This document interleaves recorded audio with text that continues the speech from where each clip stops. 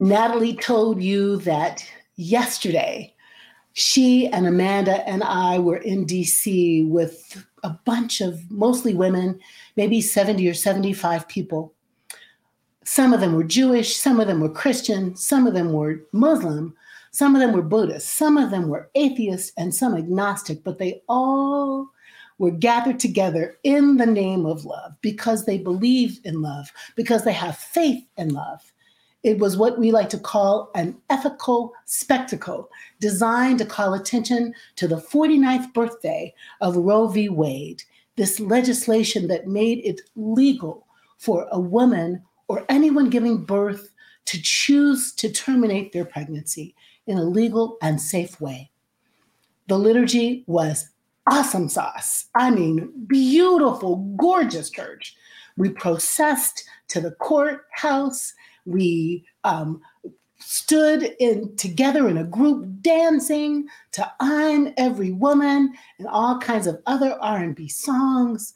We chanted the prayers of the people, if you will. My body, my choice, my body, my choice. Whose body? My body. Ain't gonna let nobody turn us around. We had gospel singing and we had a flash dance, a beautiful choreographed dance piece to an anthem for the reproductive movement. It was sexy and it was hot, and we rolled our bodies and we marched to the music with our fists in the air or with peace songs in the air, demonstrating with our very bodies the call on our lives to work for liberty and to work for justice. It was so incredibly moving. Absolutely all of it felt to me like a prayer, like God's Spirit was in the chanting and in the singing. Our voices were hoarse, but our bodies were alive. It was freezing outside, but we were layered and in green chartreuse and emerald green liturgical wear, and we were warmed by the companionship we had with one another and our determination to keep speaking freedom into a world that seems to be a hot mess and ready to roll back all of the liberties and justices that we've been working on as a human community in this nation. Of course, next door to us were people who represented some folks who believed that abortion is a sin, and they were quite loud, but not as loud as we were. By the time we got to the place in the liturgy where I was to say a prayer, we had been worshiping and we had been praying, and it felt like my prayer was just a punctuation. When Jesus read the scroll of Isaiah, he was in worship. They had been singing psalms, and they had been saying the 8 benedictions that were the custom of Jewish worship at that time.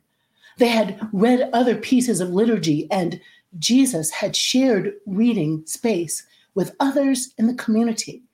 No one leader, but just like our justice and loving movement now, many leaders working on many aspects of this love and justice movement to make our democracy loving and peace-filled, maybe for the first time. People like William Barber and Elizabeth Theo Harris at the Poor People's Campaign, the Black Voters Matter movement, the reproductive rights movement, all kinds of liturgists, if you will, were also in the synagogue with Jesus in worship, reading from the text of Isaiah.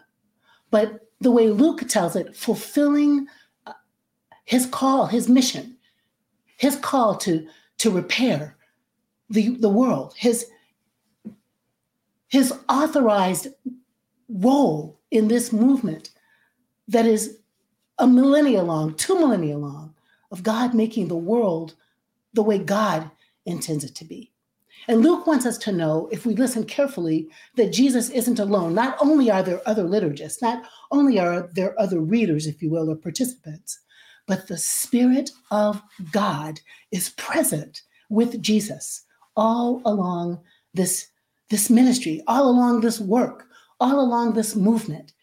It's the same Spirit of God that hovered at the deep of creation, the same Spirit of God that blew a firmament between the heaven and the earth, the same Spirit of God that inspired judges and kings and prophets to teach us how to be the people of God, the same Spirit of God that had animated the Ha'adam, the human one, the same Spirit of God that had hovered over Mary, Jesus' mother, to partner with her in the bringing forth of this child that would heal the world. It was the same Spirit of God that comforted her in childbirth, the same Spirit of God that descended on Jesus in the form of a dove to say, "This is my son in whom I'm well pleased." It was the same Spirit of God that was in the voice of Shannon today, and Kaylin today, and Natalie today, and in Tina today, and in all of our singing today, because we can't sing without Spirit. The same Spirit of God that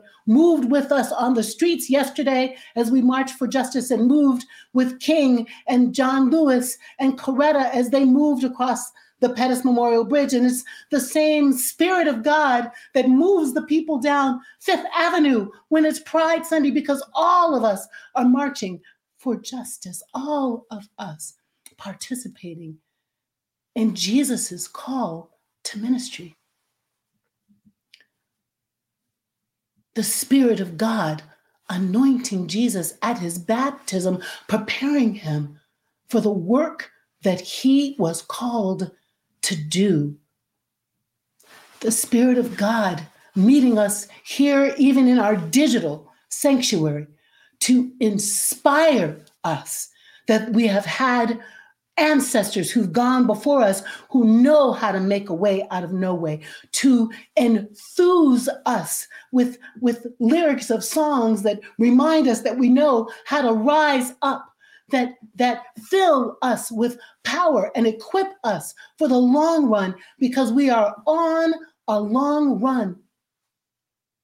We sang yesterday songs from the justice movement, from the labor movement. I went down to the rich man's house and I took back what he stole from me. I took back my dignity. I took back my body.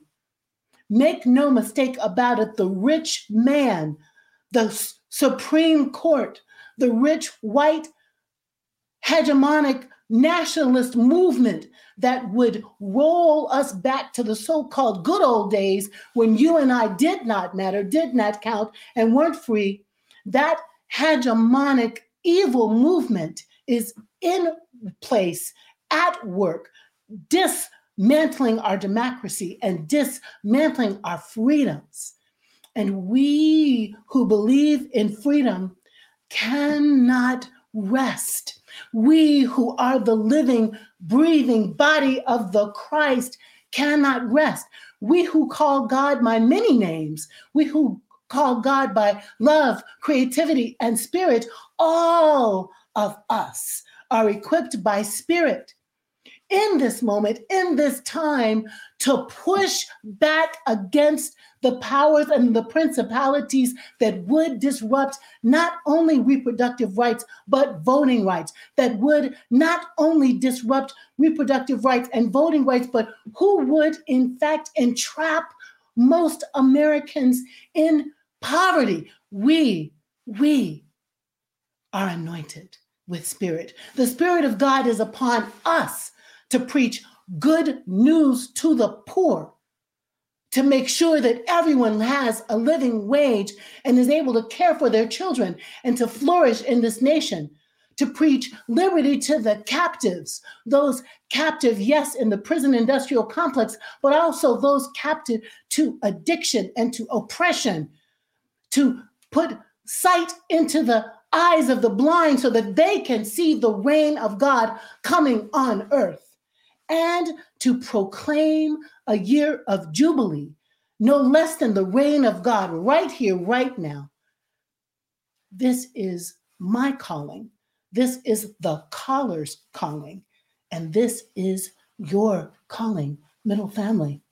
More now than ever, this movement of reparations, this movement of reconciliation, this movement of repair is ours to shepherd. Even as we find ourselves in the wilderness, in the wildness, even as we find ourselves feeling like we don't know exactly what tomorrow is going to bring, we must know this, that the same Spirit that comforts and accompanies Jesus is the same Spirit that accompanies you and I, and she is not going to leave us without power, without inspiration, without enthusiasm, without equipping us to do what she has called us to do. Some of us are feeling overwhelmed, and some of us are thinking that we don't know what to do. And what I want to tell you is we are called at least to pray.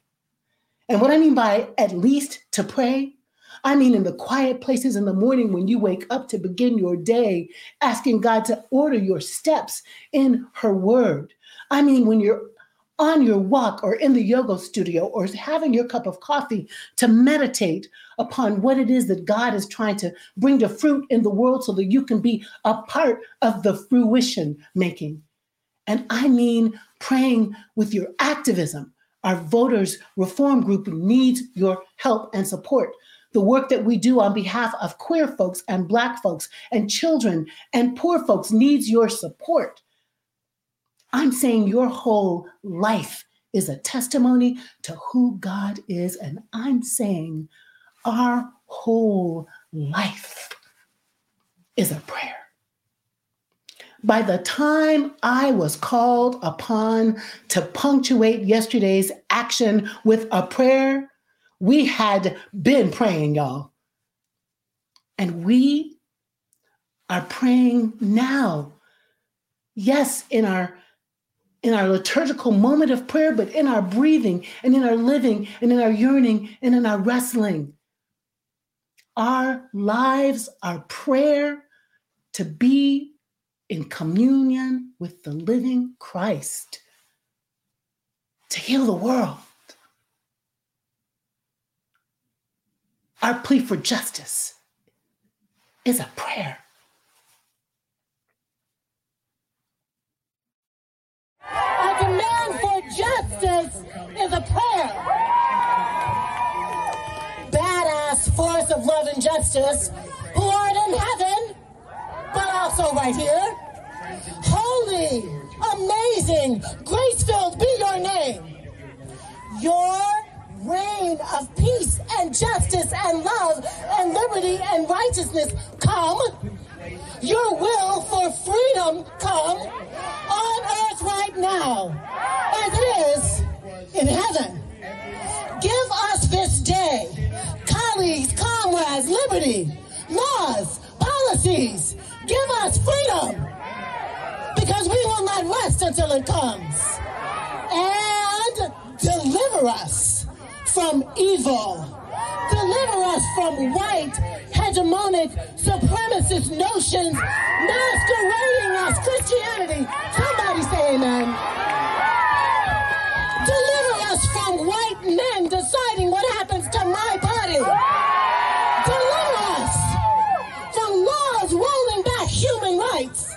Deliver us from a so-called Christian nation misbehaving in the name of the Black, Palestinian, poor Jewish rabbi who taught us how to love. Come on. Lead us not into temptation. Let us not be assholes. But, I'm sorry, did I say that? But encourage us to lift up our voices in solidarity and peace and love and justice, because we demand to be treated with justice, and we demand it for all of our siblings, no matter who they love, no matter how they look. Come on, all of us created divinely in the image of God. For yours, love, is the kingdom, the reign, the justice. Yours, love, is the power and the glory for all the people. And all of God's people in between twerks and protests said, amen, and amen, and amen, and amen, and a woman. Thank you.